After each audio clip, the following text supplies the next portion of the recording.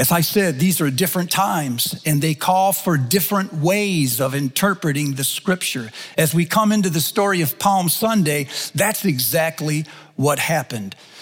Some years ago, a researcher from Stanford University in behavioral or developmental psychology, her name was Carol Dweck, took students one at a time, elementary school, brought them into a room, sat them down, made them comfortable, and then gave them a puzzle to solve. And when they solved it, gave them another that was slightly harder. And this continued on and on. One at a time, she brought them in, and she tried to probe into their responses, to their emotions, and to the expressions on their face. And she made copious notes.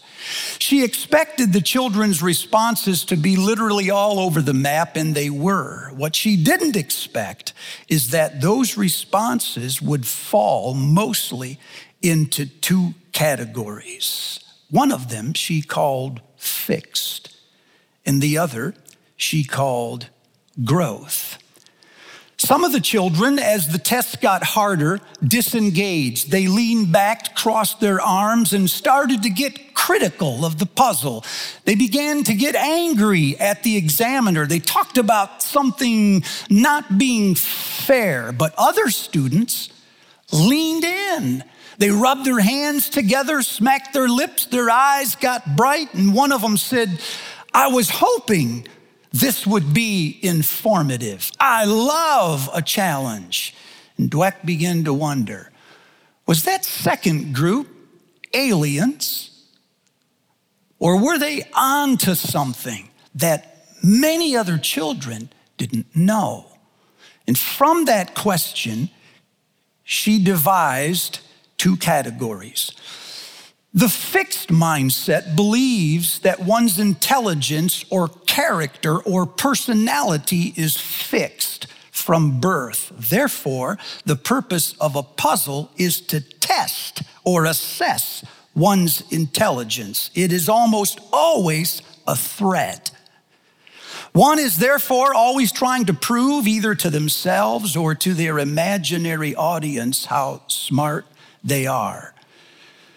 Will this be good or bad? Will I prove myself or will I embarrass myself?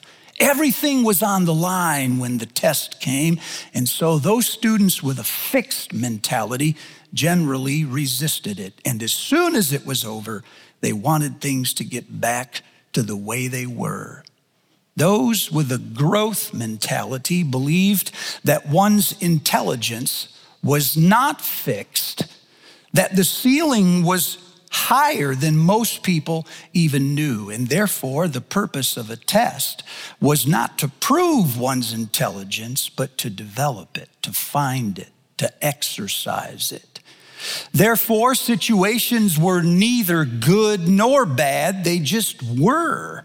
And one had to find in the situation an opportunity to grow. And why would they waste time proving themselves over and over when they could think about ways to grow and things to learn? Why would they surround themselves with people who built up their self-esteem when they could find other people who would help them to grow? It was a completely different mindset. Coming into this pandemic, I began to notice the same thing, although the categories were not the same. But I noticed that the people I was talking to and the ones that I was observing were falling into two different categories, and that the circumstances and their personality, even their faith, was not the deciding factor. In other words, it wasn't innate. It was something deeper than optimism or pessimism. It was a predisposition, a leaning, a bent, or a default. I began to wonder, what is the language for this? What assumptions are driving one person or another as they go this direction or they go that one? And how would I give labels to this? And then Palm Sunday. I started reading again the story of Palm Sunday, especially that from John chapter 12, and the categories started to appear. Palm Sunday is best known for the parade in which Jesus is marched down the road and he is finally given the authority and the praise that we all knew he deserved.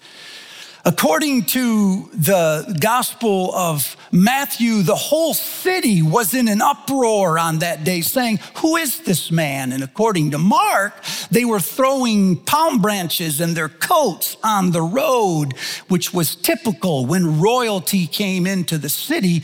According to Luke, hundreds of disciples were shouting with a loud voice, and Jesus himself said, "Even the stones are getting ready to cry out." And according to John, the whole world had gone after him. This is his day. There has been tremendous ambivalence all throughout the Gospel of John about who this Jesus was.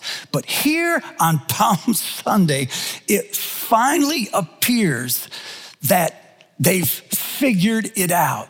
This is a celebration. This is worship. There is joy. This is pomp and royalty. This is what Jesus deserves. What is almost always forgotten is that Palm Sunday ends in a very different place than the way it began. In Matthew and in Mark, Jesus goes straight from the parade into the temple and starts overthrowing the money changers. Now, I know you don't like money changers, but in that time, they were helping people with their acts of worship. That's what money changers did. And he went into the epicenter of their worship and started throwing things upside down. In Luke, he went to a high place and looked over the city of Jerusalem, and he didn't claim it, he didn't own it, he wept over it, about what was lost. And in John, it ended with Jesus talking about his own death. Unless a seed falls to the ground and dies, it remains just a seed. But if it dies, it produces many seeds. So if you love your life, you'll lose it. But if you lose your life, you'll actually find it. He was speaking, of course, of his death. And in the Gospel of John, Palm Sunday ends in verse 36 with Jesus going into hiding. That's strange, isn't it? What begins as a parade turns into a revolution with the king going into hiding. It was on Palm Sunday, according to John, that a couple of Greeks, the word just means they weren't Jews, but they were at the festival. And they came to Philip and said, "We would like to see Jesus." Philip wasn't sure what to do, so he went and found Andrew, and then Andrew and Philip went and told Jesus, there's a couple of guys here looking for you, and they're not Jews. I don't know what they want. And when Jesus heard it, it's like he heard a bell toll inside of him. And he said, "The hour has come. It is time for the Son of Man to be glorified." 3 times previous to this, Jesus has said, "It's not time. It's not time. It isn't time." But when he heard this, he said, "It's time." And then he said, "Now my soul is troubled." That word means agitated, stirred up. In the Septuagint, in Psalm 42, the word's used for waves that are colliding into one another. It's the rising of the tide, throwing everything stable into an uproar. Jesus says, that's happening inside of me right now. That's a strange way for a king to feel just hours after his coronation. So Jesus said, my soul is troubled. What shall I say? And right here, the two categories begin to appear. It seems that the road that Jesus is traveling, the one on which they threw palm branches and coats, has come to a fork. And from here, the roads will diverge. They will each go in different directions. And at the juncture down here where they come together is the question, what shall I say? Shall I say, Father, save me from this hour? Or will I say, Father, glorify your name? One of these is the way of survival. Father, get me through this.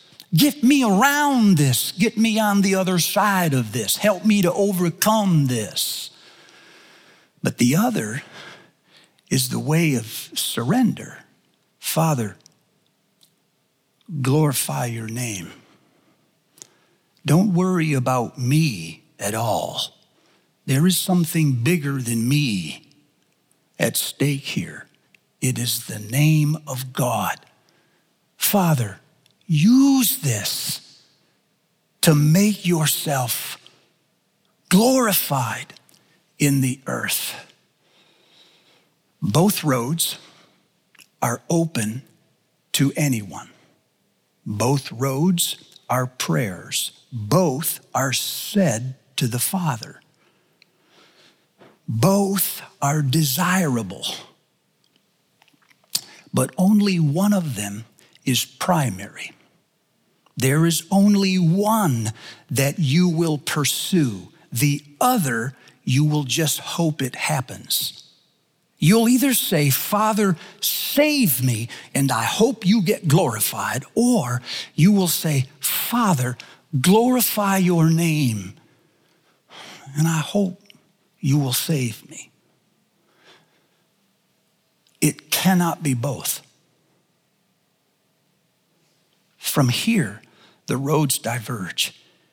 And it became clear after thinking about it that this was what I was noticing when I talked to people. Some of them had a survival mindset, which means that their idea of God was fixed.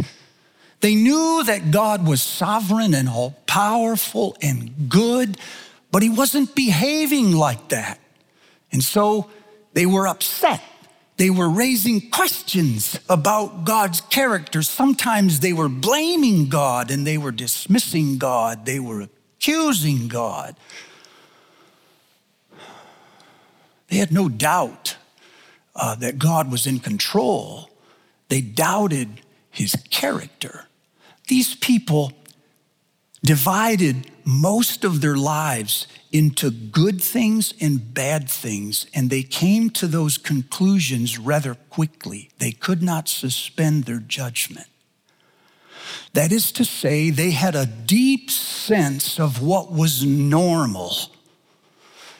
When their bent or their inclination was about survival, they were talking about things getting back to normal, and anything that didn't get back to normal was considered a loss. And so the longer this goes on, the more frustrated these people are getting, because every day is a reminder that we are not in control. Their spirits are fragile. They're critical about the times about their leaders. They say that things are unfair. They say there's something wrong. They're bitter. And the longer this goes, the more that disposition crystallizes. There was another kind of person that I talked to, and it was amazing to them. They also believed that God was all-powerful and sovereign and good, but they knew that they themselves didn't know what sovereign, all-powerful, and good meant. They thought they knew, but they're assessing not the character of God, they're reassessing their definitions about the character of God, and those have become fluid. Instead of dividing all of life into things that are positive, I'm going to remember these things, or negative, I'm going to try to forget these things. These people were talking like God was in control of all things. Therefore, they didn't have a fixed view of normal. They didn't speak about getting back to normal. They talk about getting down to the fundamental. What is sure? What is trustworthy? What has God revealed? Whatever is happening. Therefore, their hearts are open to new things. They're flexible. They're adaptive. As Paul said in Romans chapter 12, they are patient in hope, joyful in affliction, faithful in prayer. Their lives move because they know that God is active in the situation and not apart from it. Well, these seem like two very different ways to me. And now you can see why personality and circumstances, and not even my religion, determines which way I go. What determines that is whether or not I am willing to surrender control. The way of surrender doesn't ask, why are things this way? And yet, that is the most common question I hear. Why? The way of surrender asks, what next? What is God doing? What do I want to be true of me and my family, my organization, when this is over? And even if I don't know the answer, I won't let go of the question. I keep asking it until God makes it clear. There is no single act, one thing that you can do in order to walk in the way of surrender. It's more than behavior. It's a posture. It's what's inside of you. It's not just the stuff that you're saying.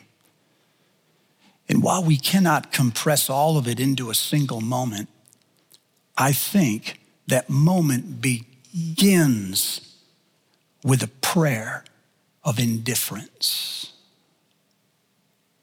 I believe every family, every team, every soul has an hour. There is a short season of time in our lives when things are very disrupted, turbulent, volatile, hard, and so much of what we become later is determined by that short season. Please listen to me. We're in that now. That's not coming. We're in the thick of it now. God is active in this world right now. For me to point out all the things that God is doing, I am not speaking illusions. I'm seeing with my other eye. I see the losses we're taking every day, but I also see that God is up to something that is pivotal in the life of our church, in your life, and in the life of your family. And I want nothing more for you to walk in that way. So I went back to this ancient practice that the Christians have had for years, this thing they called a prayer of indifference, when saints would gather into small groups to discern the will of God. And before anyone would start saying what they thought, they would pray and they would empty themselves of any agenda or idea that they had. They would lay everything out there and just say at the end of the prayer, there is nothing we want more than we want God to be glorified. As I said, it's longer than this and more than this, but it isn't less. It starts with this. This is a time when in your living rooms, some of them I know the kids are already restless and ready to go, and you've got plans that you're going to use in a moment. But if I could please get you just to stay just a moment longer, and if I could have you bow your heads with me, I want to lead us in a prayer of indifference. And I want this prayer to be your prayer for your family and for yourself. Let's pray. Father, the hour has come. Our hearts are troubled. Our lives are disrupted by things we cannot control. Every day we are reminded of a threat, of our losses, and how fragile we are. But Father, my times are in your hands. They do not belong to anything or anyone, not even me. They belong to you. If I live to the Lord. And if I die to the Lord. So whether I live or die, I am the Lord's. For to this end, Christ died and lived again so that he might be Lord of both the dead and the living. So I come trembling, but I come. Root from my heart all those things I've cherished, all visions I've had of happiness or success or progress, these things that have become part of me. Root them out, I pray, so that you may enter and dwell in their place without rival. So I surrender my health, my career, my family, my future, my way of life, and my life itself. I have no will but thine. Give me your will, and then will whatever you want. That your name will be glorious. Amen.